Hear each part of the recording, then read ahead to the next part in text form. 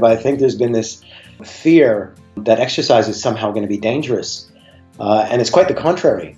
After that first day, when they say you have cancer, there's a new person born. There's this thing called new normal. I think they don't really maybe understand how much it's going to help them.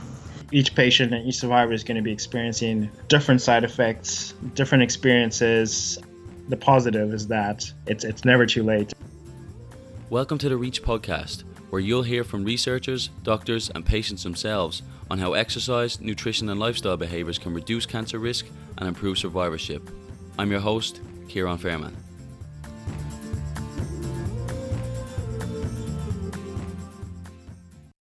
Hey, welcome back to episode 37 of the REACH podcast. I'm checking in from Australia. I made it to Perth. Little bit hectic settling in the first few weeks, hence why this podcast is late again. I should just start every podcast with apologising for being late. But this place is incredible. The infrastructure here at Edith Cowan, the people here, how motivated and passionate everyone is that I work with about looking at how exercise can help different types of cancer patients, survivors, and it's just such a positive environment, and it's a great place to be for me, and I'm really inspired by it and kind of just really excited to get going and keep pushing the field forward. But anyway, today I'm talking to Liz O'Riordan, or I did speak to Liz O'Riordan back in the day, I think it was last semester, but Liz is a breast cancer surgeon who actually got breast cancer herself. And it's a really interesting chat because we talk a lot about how Liz has changed how she talks to and about to cancer patients and about cancer. She talks a lot about her experience getting diagnosed and how you don't typically get trained in med school what it's like to be a patient, what it's like to sit in MRI machines and go to waiting rooms and dealing with the anxiety of a diagnosis and its treatment. So it's a really cool perspective to get as someone who works directly with patients every single day, to also have, received her own diagnosis, gone through her treatment, how that's kind of shifted her mindset, how it shifts how she talks to people. And Liz is actually going to release a book this year, kind of detailing this experience and talking about for professionals and for patients about what it's like to go through this journey, and kind of giving her tips, kind of an expansion on her blog, which she currently has, a phenomenal blog, one of the best I've seen, that kind of details the patient experience. So I'll provide more details about the book in the episode, but other than that, just sit back and enjoy the chat, and we'll chat to you soon. So like I was saying to you, I think you have a lot of really interesting pieces to what we're going to talk about today. One of which, or the main thing, is that you are a breast surgeon that was diagnosed with breast cancer. And, from following your blog and listening to some of your TED Talks, you have such an incredible perspective that's changed now as a result of your diagnosis, that now has both changed how you talk to cancer patients, but also has changed a little bit of your career trajectory in terms of how you promote this idea of conversation changes. So let's start with just a little bit of a background about you as a surgeon, and then we'll kind of move up towards diagnosis. Okay, so I did my training in Cardiff in Wales back in 1993, and I always knew I wanted to do surgery because to me you were actually fixing people and making them better. And I grew to love breast surgery because every patient is different, every breast is different, it's quite creative.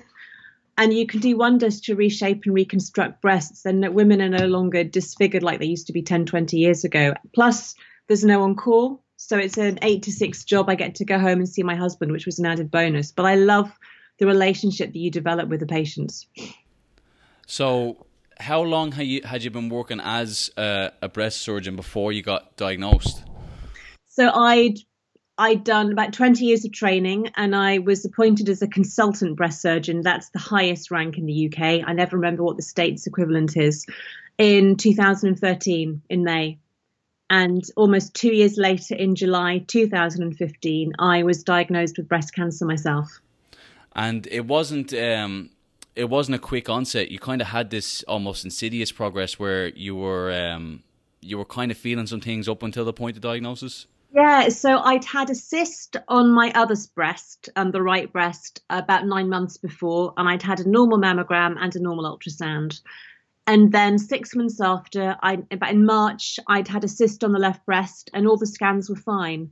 And then another lump came up a couple of months later, and I wasn't worried this time because I just thought it's another cyst. But my mum said, just go and get it checked out for my own peace of mind, and I went. And the surgeon who saw me is the consultant who trained me. She's a mentor and a friend. And she said, well, I don't know what it is, but let's get a scan. The mammogram was normal. And then they did the ultrasound and I looked at the screen and I saw a cancer. So most patients are drip fed information. They have a scan, they have a biopsy taken. It could be, it might be. But for me, the minute I saw that screen, I knew it was cancer. I knew I need chemo. I knew I'd need a mastectomy. I knew what my chance of recurrence was. And that was really hard to deal with because it was all like bang. Yeah, I'm going to talk a lot about that initial point of diagnosis. But as you were talking there, it is an interesting point when we talk about monitoring signs of cancer, particularly in women. Yeah. I mean, you're a breast surgeon trained to recognize a lot of this stuff, and even you kind of almost had that, not fatigue in I've got to go back to the hospital again for another scan. You can see how easy it is to miss these type of things where people who aren't trained then say, well, it's just a lump, it's another one, I'll forget about it. And I think with breast cancer, there aren't any physical symptoms like feeling tired or short of breath or tummy pain. If you have bowel cancer, lung cancer, you generally feel unwell in yourself. But because the breast is external, it's basically an organ of fat outside you, it doesn't make you feel unwell. And most women only notice a lump a couple of weeks before they come to see me. And because cancers take such a long time to grow, I describe it a bit like being pregnant. Women are flat as a pancake and then suddenly there's a bump appear and it's just suddenly big enough for you to notice it. And I think when you've had cysts before, you get a bit blasé. You think, well, it can't be anything. I've had normal scans. But I had a type of breast cancer that's often quite difficult to see on a mammogram. It's interesting, I've talked to a few people in this area in terms of being professionals in oncology that have also been diagnosed. And as you said, you have a different understanding of the disease and of the treatments and what's going to happen. So beyond kind of like the doubt of if and what may happen, as soon as you see that, I've got all this ahead of me. How was that to receive, or even just to see it? You don't even need someone to tell you. It was like a light bulb went off and it was too much for me to deal with. And then from that moment on, it felt like I was floating above myself, looking down, watching someone else go through it because it was too much to take in. So I had to wait a week, like most people, to get my biopsy results, but I knew it was cancer. And I rang my parents to say, I'll be telling you in a week I have cancer. This is the warning call. No, you'll be fine. And I think the problem is everyone says you'll be fine because they're praying for you to be fine. And you're not. It's like, don't say I'll be fine, because if I'm not, it's going to be really, really hard. And one thing I hadn't realized, when I give good results, if it's good news, I go in by myself. But if it's bad news, I take a breast care nurse with me. And a patient pointed this out. And I told my husband, if the breast care nurse comes to get us, it's cancer. And she did, and it was. How do you decide who to call? Or how far out do you call with your family members to tell, I've got this diagnosis? I'm sure it's such an overwhelming point that, parents are first. At what point do you go, well, we'll let the rest? Because you also speak about coming out on Twitter the day after and just saying, screw it, everyone's got to know. Talk us through that. So I've got a book coming out in October, which is The Patient's Guide to Breast Cancer, written with another doctor who had chemo on the same day as me, and we were completely different. Her sons were older, in their 20s, and one was doing medical volunteering work in deepest, darkest Africa, and she didn't tell anybody. She had a mild dose of chemo. She carried on working. She kept her hair. No one knew she had chemo, and she finally told people a year later, writing an orthoethnographic paper because she's an academic GP. Because I was being treated in a hospital where I'd worked and everybody knew me and my husband knew me, I thought, there's no way I can keep the secret. People are going to find out. And I just thought, it's going to be quite lonely having breast cancer because you don't meet anyone else. And I'm not ashamed of it. And I don't think I can go 9 months without talking about it on Twitter. I can't not talk it. It's going to become my life. And I had to talk to my husband to say, if I tell the world I have cancer, then they know your wife has cancer and are you happy with that? And I swear it was the best thing we did. Within minutes, we had hundreds of messages pouring in from people I'd never met. And it meant my husband and I could both get the support. And it's opened so many doors. Because as a doctor, you tell people what you're going to do to them. You don't tell them how to cope. Because you don't know how to cope because you've never had it. And that's the support I got from the patient community on Twitter. Yeah, I mean, reading your blog, it is one of the most comprehensive blogs I've come across in terms of the patient perspective, because you also have the ability to convey a lot of the medical terms in lay language and explain the treatments in a way that people can understand. But also then you have the patient perspective of, damn, today sucked and I'm tired of feeling tired and just your timeline from diagnosis and all the way up to where you're at now, I really appreciate. Was that kind of a conscious decision to start the blog? Was it in addition to Twitter, and how did that come? Well, it was my husband. I'd done a couple of blogs about dealing with complaints and some other things that had happened as a surgeon. And my husband said, why don't you start a blog? And my parents moved to Scotland, which is about 8-hour drive, a month before I was diagnosed. So they were very distant. And my brother lives in Switzerland. And I thought if I blog, it's a way for them to keep up with what I'm doing. But it really was a way for me to make it seem real, because all the way through chemo, I was in denial. I can't have cancer because I know how bad it can be. I'm not going through this. It's not happening. And then when people started commenting, I realized I can actually use the blog to educate people and carry on helping people. A lot of blogs are sensationalist is the wrong word because people write them with the emotions they're feeling, but it can be the slash poison burn, cancer is bad, treatment is horrible, and it's not that bad, and you do get through it. And if I can demystify to make it seem less scary and help people and say, hands up, this is really shitty, but here's how you cope. And it was a way of, I guess, supporting me and knowing I can carry on almost being a doctor in a way. What I really appreciate about that is the realistic perspective of it, in that it is what it is. Because of similar to you, I've kind of experienced the attitude towards it can be really, really negative, or it can almost be the false positive. And talking to a lot of terminal patients, they don't really want that. Like you said, you'll be fine. You just say it how it is. This treatment sucks at the minute, and for you kind of had the perspective, and it sucks, I'll get through it. But people tend to, with that false positivity, it's almost like trying to brush over the severity of it, what it is, and what you're going through. Yeah, and I think, so I'd never known anyone with cancer before. I was the first person in my network of family and friends. And when you've never met someone, you don't know what to say. It's like the first time your friend loses their father or a parent. You don't know what to say when they die because it's a new experience. And people want you to be well, because if you say you feel like shit, they need to stay and pick up the pieces and don't know how to help you. And I learned that because people get very upset, you'll be fine, or my gran had this and she was okay. And it's just, they don't know what to say, but at least they're saying something.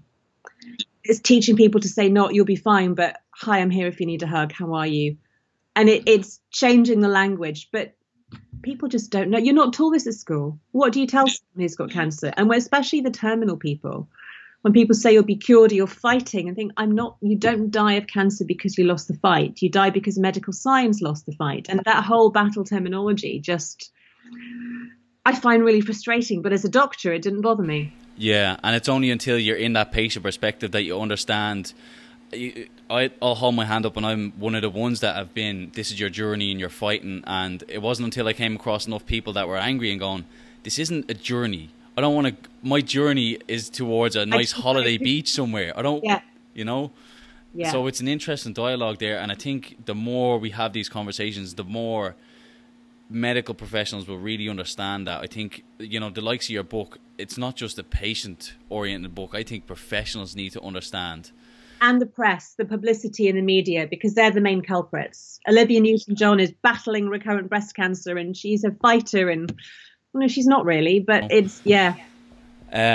So did you experience a lot of kind of fatigue from your friends and family in terms of empathy towards you throughout treatment, in kind of were you having the same conversations over and over again of, it's chemo, it sucks, or were they just continuously there for you, or what were some challenges there?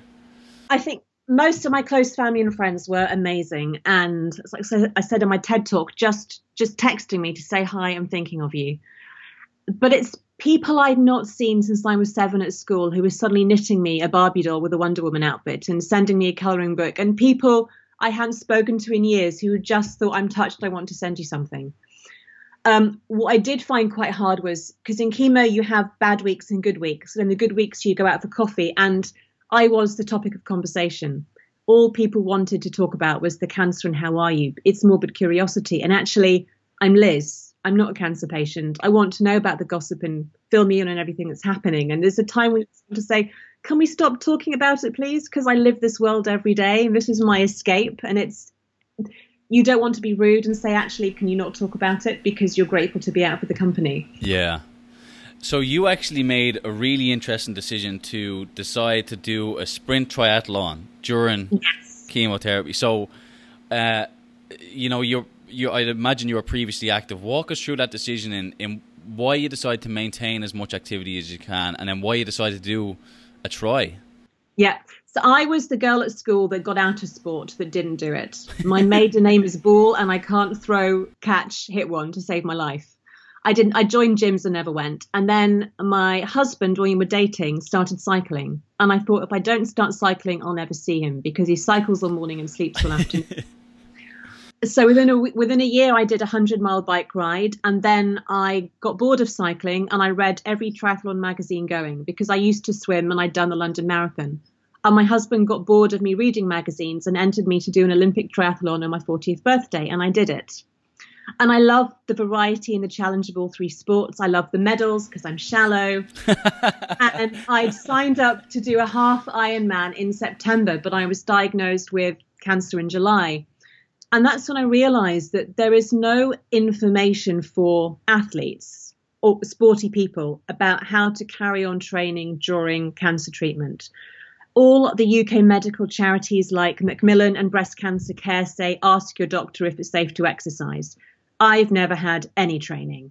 I say what I heard my boss say or what I think might be common sense. And most doctors don't do any sport, so they don't get the adrenaline you get of actually being outside in the fresh air and not letting cancer beat you. So I turned to Twitter and I found quite a few cyclists and rowers who'd had chemo and said, you can carry on training, you just need to be sensible and listen to your body. And I thought, right, I don't want to waste away. I'm 40. So I went to my local gym and I found a great personal trainer. And once a week, I did body weight exercises, lunges, squats, just to keep things going. And I was there with my bald head, dripping in sweat with the hot flushes. And I cycled to chemo on my good days very slowly. I started doing park runs, which is a free 5K course in parks. Anyone can turn up once a week. And I did those. The hard bit was realizing how slow I was and not looking at my previous times on Strava and saying, look, you're doing it. And then my local cycling club had a sprint triathlon, a pool-based one. And I thought, I want to do this. And I asked them and I said, I'll be very slow. And if I get sick, I'll stop. But please. And they were fantastic. And because it was a pool-based try, the slowest swimmers went off first. So even though I was one of the last to finish, people weren't waiting for me. And I ran, and I cycled and swam every step of the way. And it took me about 2 hours. But the sense of achievement and pride, I was crying as I crossed the line. My husband was crying. And the photo of me from that triathlon has now gone into Chrissy Wellington's latest book about showing you can do anything. And I carried on training during that, but it got harder and harder with chemo. But the hard thing was chemo affects your heart rate and your training zones. And when you're used to doing certain training sessions, no one really knows what's right and what's wrong for you. And that's when after radiotherapy, I needed some sunshine, and I'd signed up with my husband to try and do an amazing bike ride called the Maratona, which is in the Dolomites. It's about 5,000 meters of climbing, all up or all down, but there's a short ride. And my husband dragged me around. And I went on a cycling course and met an amazing cycling coach whose dad had pancreatic cancer, who's now sadly died. And she trained him. And she now coaches me. And a year after chemo, she got me to do a half Ironman. And I didn't do any brick training. I didn't do it by the books. It was listening to my immune system, forgetting my times and saying, we're going to get you around safely. And it's something I never thought I'd do, but actually you can get back. The idea that there's no information out there for athletes, because this is my gripe, and I'm an academic researcher, and we publish these guidelines and say, 150 minutes per week, or you've got the different cancer societies who will have these activity groups, and it's so low intensity, and it's just focused on getting people active, and it's brilliant for the people that it's meant for, in getting sedentary people active and working up with intensity. But there's still a large population of people who are athletes, who are elite level, that if you were to turn around and say, well, 150 minutes of moderate intensity, I'm already doing 300 minutes. So now what do I do? And I think there needs to be more conversation and even more research investigating what it's like to be an athlete going through treatment. You can do a lot more than you think, but the problem is athletes are type A personalities. Yeah. And I know a couple of friends, she's actually come back faster than she ever was before, but she was doing 4-hour bike rides and 2-hour fast runs after chemo because I have to keep my fitness up. And you have to realize that you have to rest and recover because chemo is killing your body. You need to recover. You can't carry on. And when she then started back with her coach, when she finished chemo, he said, right, we're going to start with half-hour sessions. What? 4 hours? No, half hour. And you almost rebuild the body again and take it as a chance to do the strength and conditioning flexibility work. But you can do HIIT training. You can work hard, but just a shorter amount of time. And there's a great Anna, God, I can't remember her name. The company's called Can Rehab. Anna Campbell. So I'm going out to Club La Santa with her in April. They take Danish cancer patients to Club La Santa and they train them hard. They do a triathlon at the end of the week. Brilliant. And I've just done a survey with Lucy Gossage, who's the UK's top female Ironman. And she gave me my medal when I finished my half triathlon, and she knows my coach. And we've just done a survey with over 400 responses of athletes, just asking, where did you get your information from during treatment? What did you do? Was it enough? What would you like to know? So I think there's a need and a thirst for it. But I think athletes need to be given sensible information to rest and recover and ignore your previous PBs. But you can keep training. Yeah, that's huge. I mean, so kind of as an aside, I'm bringing out a manual for health professionals working in this area, hopefully towards the end of this year. But the premise is that I want to expand on the guidelines. In a nutshell, all of the academic resources say 150 minutes per week.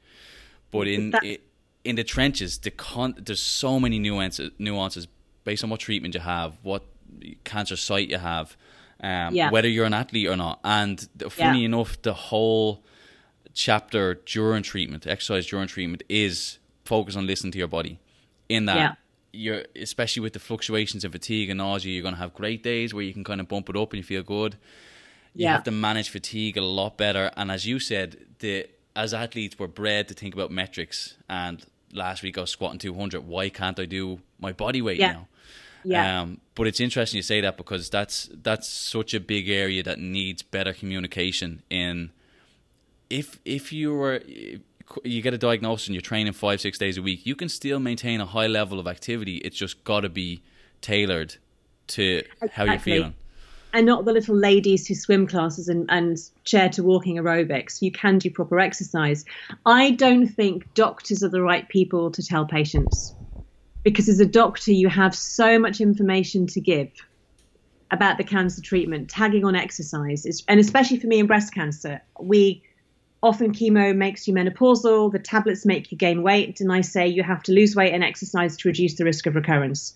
And I'm sorry you've got cancer, but now stop eating cake and get off your ass and start walking. And it's hard when you're a slim, sporty person, because they go, well, it's easy for you. Look at you. And do you get the nurses or the primary care physicians, or is it just cancer charity led? I don't know who the right person to give that information is. That's interesting. And when is the right time to give the information as well? Yeah, that's that will vary a lot based again on the severity of the diagnosis and a lot of factors. This is a regular discussion if you go to ACSM, we have a whole section devoted to exercise oncology, and a regular conversation is whose role is it? And there's now a better appreciation for, if you've got 15 minutes with your patient, you've got to address these 6 issues, and then they've got 4 questions. That's it. All you can do is have a passing comment and, hey, think about your activity. And we're really appreciating the fact that it's not. What your role is, or what we think the biggest strength is, getting the buy-in.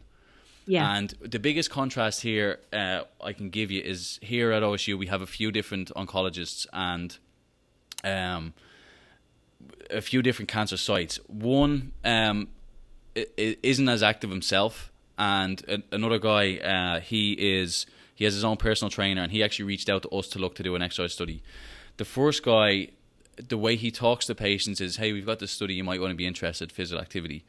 The other guy, the way he speaks to them is activity is a powerful tool to help you during treatment, and this is going to be a part of your care. So even just how you talk, the same amount of time, but the message is different, and that's going to place. Yeah. At the end of the day, patients, particularly people who aren't familiar with the field, are going to see us as personal trainers.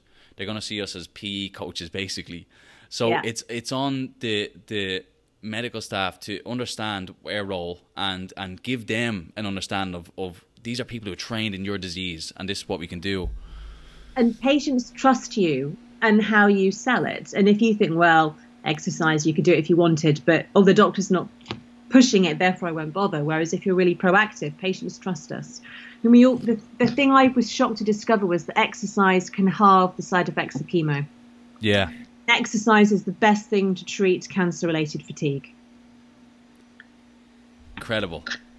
We know that, but how do you encourage patients to do it?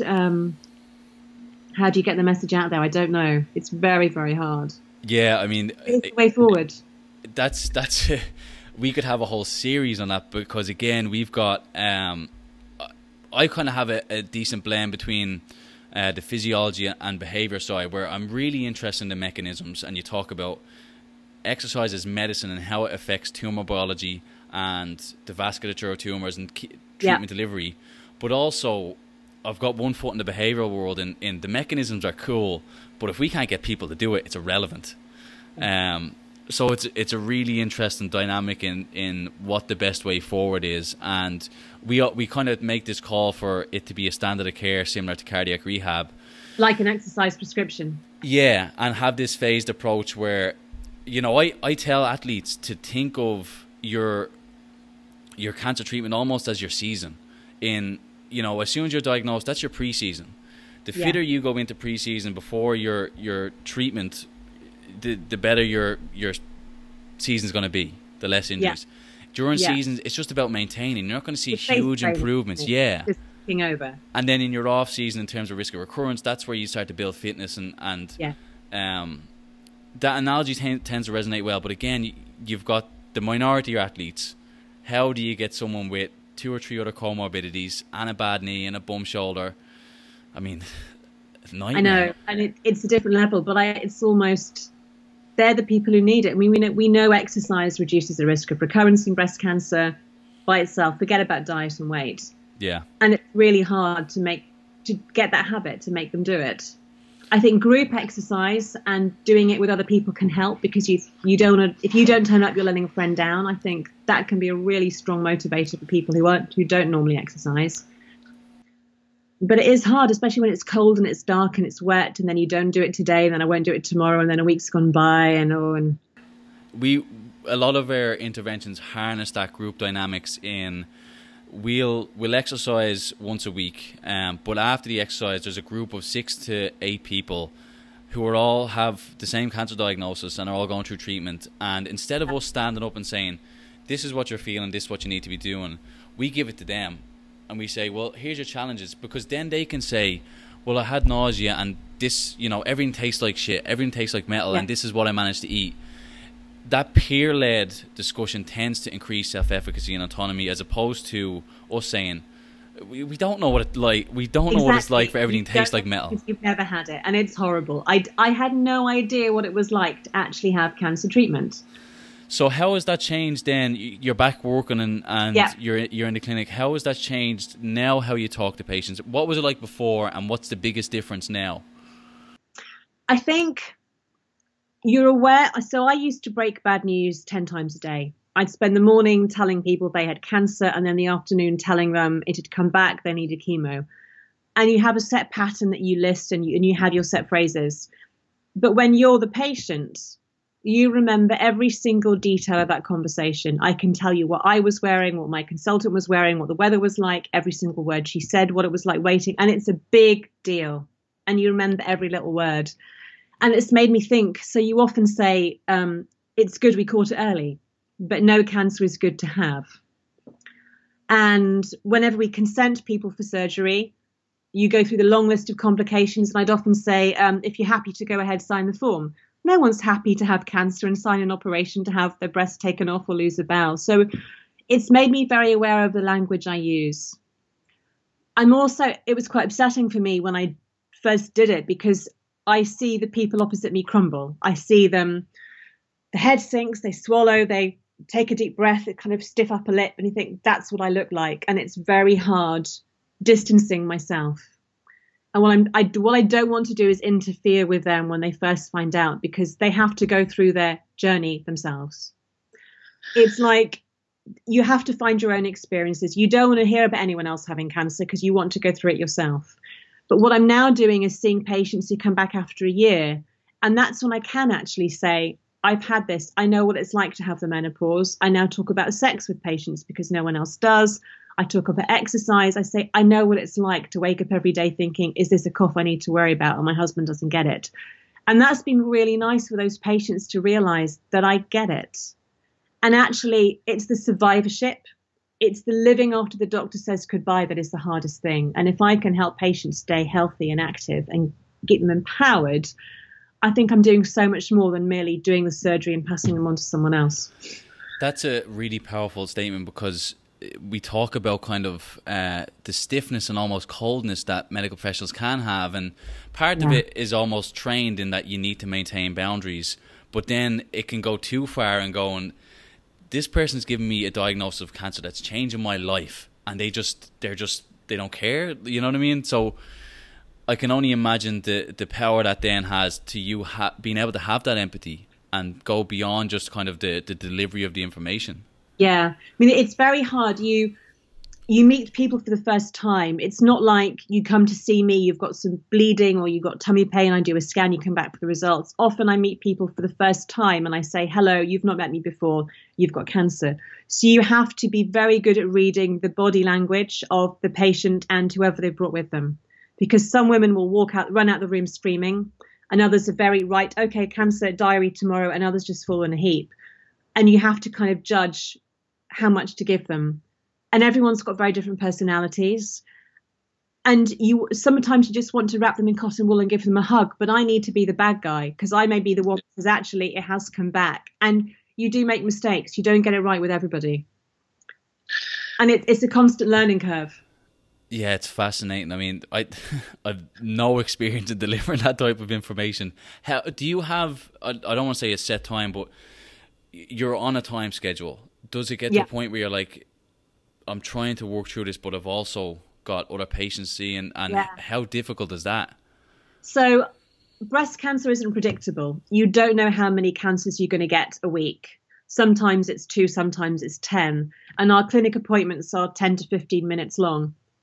And if you've got 5 cancers, a cancer discussion, especially involving reconstruction, can take anywhere up to an hour. And you just have to accept that patient needs the best of my time. And I apologize to everyone who's waiting, but you can't rush it. Yeah. And it is really hard, but you just have to focus. You'll get home 3 hours late and everyone in the waiting room is pissed off because they've been waiting, but you can't rush something like that. Yeah. And it's really frustrating when you are running late. And there's got to be on their side, they're just kind of going like, no, I need more information, and I need, there's just, when you get that, there's just a feeling of like, I need more. Worst bit is sitting in the waiting room, waiting to be called in to get the results. Yeah. And you see people coming out smiling, you see people coming out crying, and you're wondering, will it be me? And your time, I mean, most hospitals are running over late anyway, but if you're an hour late, you've had an extra hour of, oh my goodness. Once you find out, it's almost a relief. Okay, this is what it is.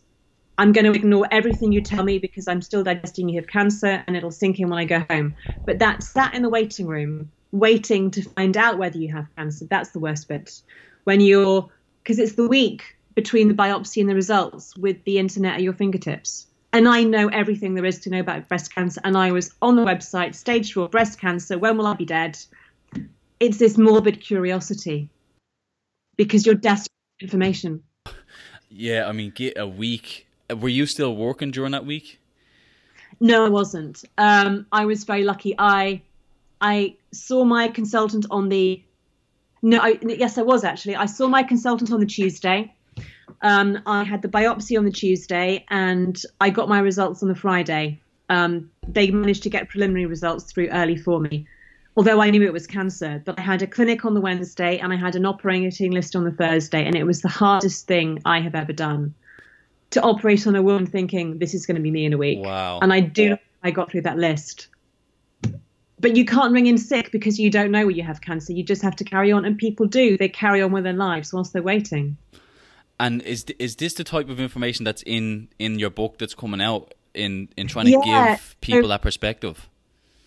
I didn't realise that patients bought books. And I've never read a patient blog. I didn't realise blogs existed. I naively thought I give them all the information they need. But we don't tell you how to cope because we've never been through it. How do you decide whether you want a new breast? How do you talk about sex with your husband?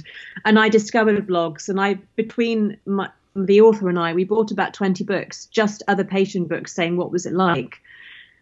And this patients ask really scary questions on forums. It's like they don't understand any of the information. There's a lot of old wives' tales. There's also a lot of the snake oil, the diets, the vitamin C enemas and the turmeric and the ketogenic diet, which is all rubbish. And so what we've done is go through the emotions and how you cope from waiting to be diagnosed, cancer treatment. We talk about sex, relationships, food, exercise, diet, moving on, LGBTQ people, old people, men, the whole gamut. But it's the emotional, psychological and physical part of breast cancer because we've been there and we've had every treatment between us. Was it a difficult book to write given that you're revisiting a lot of those emotions? Yeah, and I think the hardest bit for me was writing the chapters about moving on and recurrence and dealing with secondary breast cancer. I know that I've got about a 65% chance of being here in 10 years, although that's always based on old data because you need 10 years of data to get a 10-year recurrence and new treatments come. But it's that reminder that this could be me and I might not be here in 10 years. But it's also empowering to be aware that there are treatments happening and it's not as bad as you think. But it was painful revisiting it because you can't remember chemo a year down the line. And I look at photos of me bald and think, I don't recognise myself. And it's weird going back and rereading it thinking, crikey, that really did happen. Any long-term side effects you're still kind of dealing with now in terms of maybe exercise tolerance and capacity? Or So I still get fatigue. If I do a long session or I do a full long day at work, I am knackered the next day. And that's 3 years on. I think that's quite common for people. From an exercise point of view, my resting heart rate is about 50. It was about 65 before, and there's no way I'm an elite athlete with a resting heart rate of 50. And I think that's one of the problems. The autonomic nervous system can be affected by taxanes and chemo, and then left-sided radiotherapy. And that makes training and heart rates quite hard. And it can be hard to push when you're kind of the FTP kind of level, sweet spot zone 4, you're trying to push up a hill and your heart just can't quite get there. And it's hard to relearn what your new training levels are. I've also got chronic pain after the mastectomy and shoulder stiffness, which is something that you learn to live with. But is it frustrating dealing with that new exercise capacity and tolerance and even fitness? Yeah, it is. You want to be fitter, faster. And for me, going back to work was knackering and I couldn't train and work at the minute. So I'm just focusing on cycling because I can't do 3 sports and work, and it's working out what your priorities are. But it just takes longer to get your levels back. But instead, I'm doing more flexibility work and yoga and kind of building everything from scratch properly. Did you struggle with any sort of motivation in having a few rough weeks or months in terms of not getting as much activity as you'd like? Yeah, I did. So after radiotherapy, I was just completely exhausted. And also, if you get infections, I got a cold, which turned into bronchitis for 5 weeks.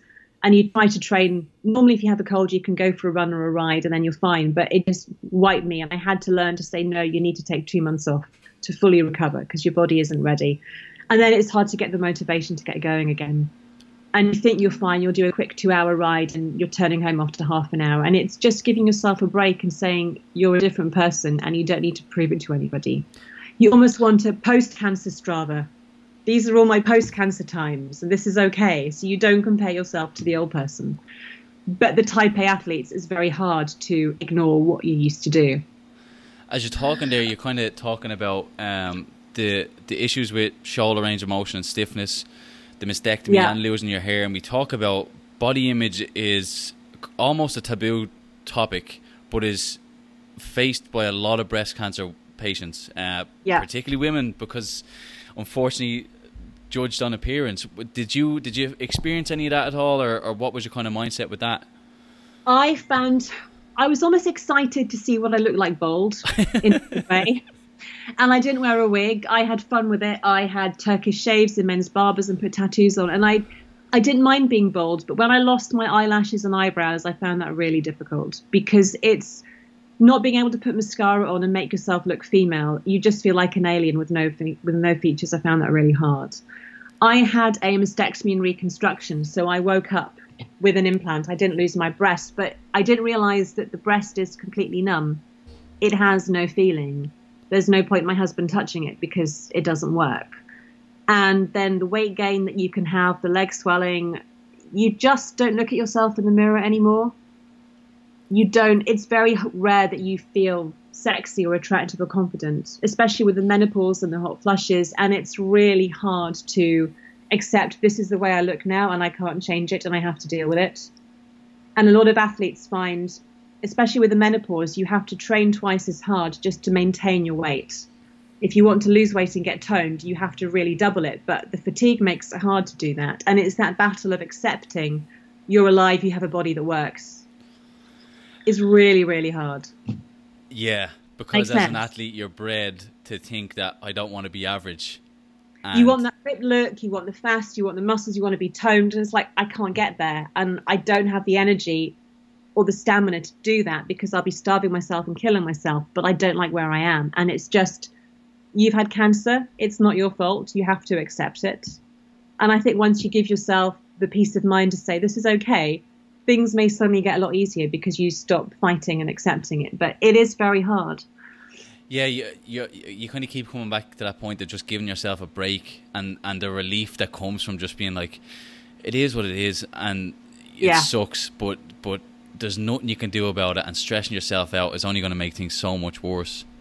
I guess it's a bit like the 5 stages of grieving. So the denial, the anger, the guilt, until you finally get to acceptance. And I think a lot of cancer patients are still in that, why me? It didn't really happen. I want to reverse the clocks. I hate who I am now. And that can take sometimes 2, 3, 4, 5 years. And there's been a lot of work done on post-traumatic stress disorder in cancer patients just because they can't move on. They're stuck in this circle of guilt and anger and denial.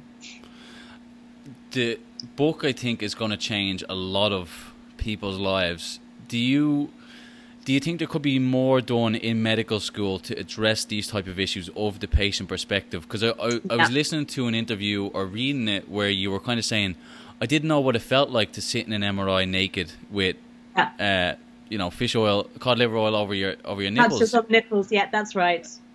Do you think there could be more done to kind of educate upcoming professionals on that perspective and what it's like to be a patient? So I've done quite a lot of talks to medical schools and universities and junior doctors trainees to give them, I guess, the warts and all opinion. And I think medical school, you're focused on learning facts to pass exams because that's your priority.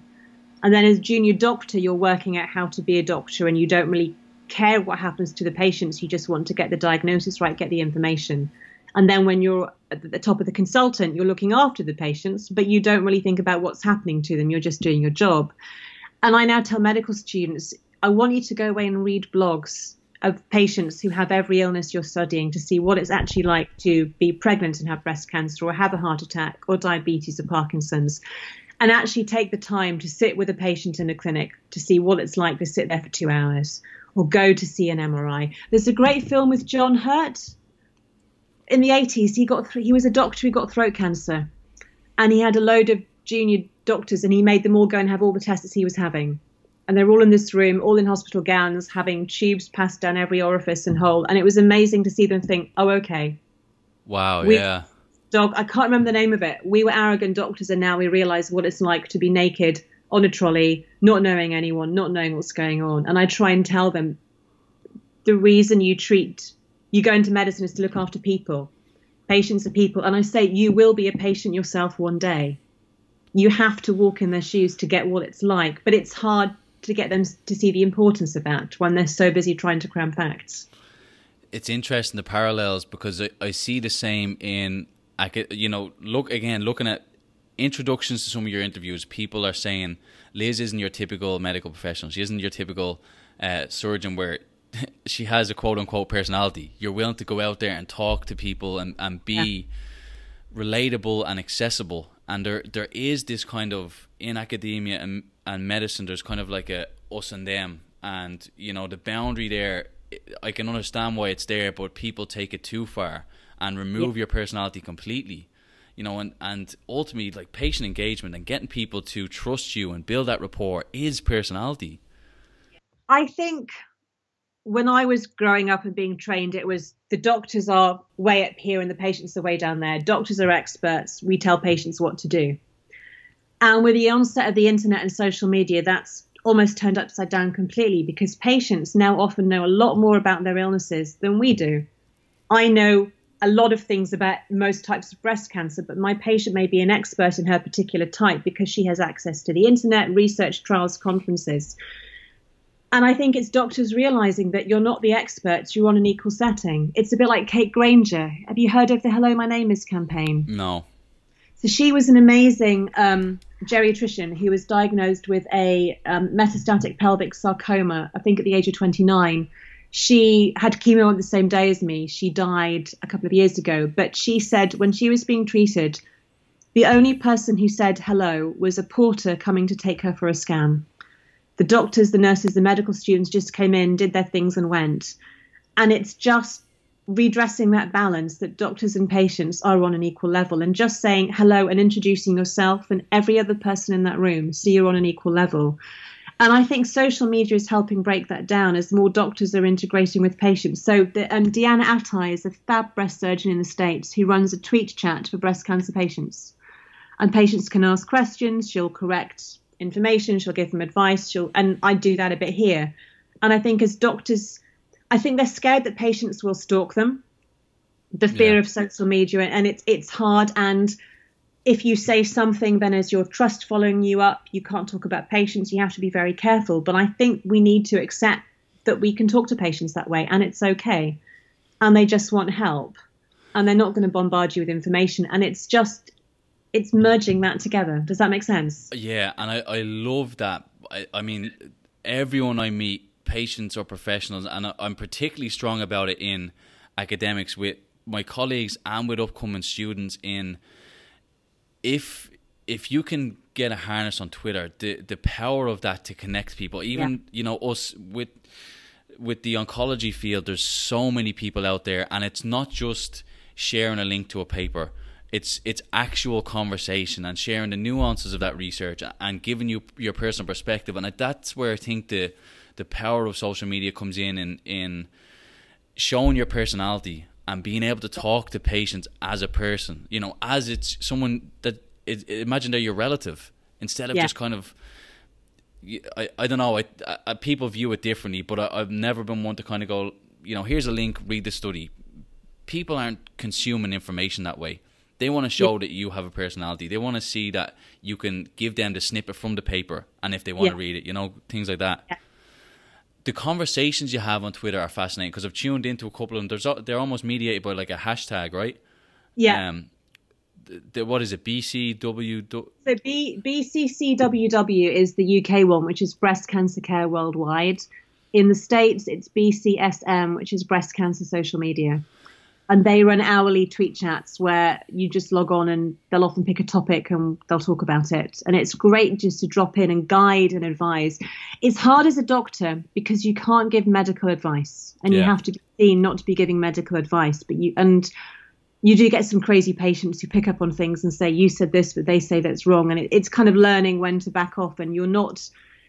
Also, I realized everybody wanted my support to ask questions, and you realize I was spreading myself very thin, and it's not my job to be a doctor to the world. Yeah. I'm a patient myself, and it takes time to find your boundaries, but it is the most amazing tool. Yeah, and I encourage anyone, so if you're on Twitter, or even if you're not on Twitter, you can go on, and if you put that little pound sign or hashtag and put in those letters you just spoke about, and log in, and you see patients, doctors, physical therapists, everyone and anyone got to do with that specific topic are all just chatting away, and it's you know, when we talk about, go back to the group dynamics we talk about with our research, that's group dynamics online. Yeah. That's peer-led conversation online, and it's the beauty of social media and changing the scope of that conversation, and that you don't need a lot of resources. Just go on, log on, have a... People now live tweet conferences. Yeah. The big cancer conference in Miami, I couldn't afford to go, but there were people live tweeting with pictures of slides, and patients can get access to that for free. What is the latest research in my cancer? What do I need to ask my doctor? They can ask the doctors who are tweeting.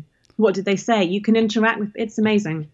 It's fascinating, because, you know, you go to the conferences even as recent as 6 or 7 years ago, and people have, you're not allowed to have pictures, you're not allowed to have videos, and now everyone has their phones up with the screens, and even the presenters have their Twitter handles and all that type of stuff. I know. But it's quite distracting when you're talking, because no one's looking at you, everyone's looking at their phone. Yeah. Well, I don't speak too much, so I'm the one with the phone. So how has this been? I'm sure it's been an incredible kind of transition now to now educating people on that patient perspective. It seems like this is really a big passion of yours. How has that been for you, and getting to travel and talk about this stuff? The first time I did it was terrifying, and that was to a little an IT company called Cerner in Europe, and it was a month after radiotherapy, and it was the first time I'd spoken, and that was really, really hard, and I was crying and my husband was crying. But after that, I'm not talking about myself. Although I'm sharing very personal details and I've got some very moving images behind me, I've kind of moved on, and I know how to work a room. I know I can make people cry and laugh when they go, I've got it. And these are the take-home points I want you to go away with. And I love the power of giving a talk and people come up and say, thank you, I want to change this, I want to do that. That really resonated with me. And I talk about not just cancer, but burnout and stress, coping when things go wrong, and just, if I can help people take away and make their life better as a doctor, to make their patients' lives better. And I've got 7 or 8 talks coming up in the next 2 or 3 months. It's ridiculous. But it's great being able to share that knowledge. And people listen because I've been on both sides. I love that. And I love just your personality lends itself to people that want to listen to you. And it's so engaging, and all your talks. But you're also really active on live, which is great. So where can people find you? What's your Twitter handle, your website and blog and all that stuff? So my Twitter handle is @Liz_O'Riordan, ORIORDAN. My website is liz.o'riordan.co.uk. If you just Google breast surgeon with breast cancer. No, I've not blogged for about a year. I stopped when I was going back to work and writing the book, and I just felt I need some headspace to be a breast surgeon again, not a breast patient. But I'm about to start blogging about going back to work and IT projects and sport, and so watch this space.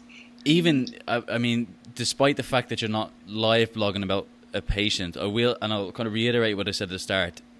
Despite the fact that it's a few years old, it remains one of the best blogs I've seen in capturing the emotion of what it's like to be a patient. So I encourage people to go on there and check out that blog, because you can almost sit there with you and experience some of those feelings. So tell us about the book. When's it coming out? What's going on? The book's coming out in October. It's called The Complete Guide to Breast Cancer. You can actually pre-order it on Amazon now. We're hoping it'll be the only book that people need, but it's also for families and friends to understand what their female relatives and male relatives are going through, so they can understand why they feel like they're feeling and how they can help. Because I think it was harder for my husband to watch me go through treatment than it was for me, because I was just on a roller coaster doing what I was told. He said he felt impotent, and he's a surgeon. He said, I can't do anything. I can't make you better. I just have to sit and watch. And I was the one getting all the flowers and presents, and no one gave him cards. And I think it's just as hard for the relatives. And that's partly why I wrote the blog, so family and friends can understand what they're going through. Yeah, I mean, it's going to be such a valuable resource for so many different, patients, siblings and professionals. So I look forward to getting it, and encourage everyone to kind of stay up with Liz. I think your blend of a professional and patient is phenomenal. I think you do a great job of sharing information online. So I really do appreciate you. Hang on the line. We're going to chat a little bit, but I do appreciate you stopping by and chatting and giving such a great insight into what it's been like for you. Thanks, Kieran. Great to chat.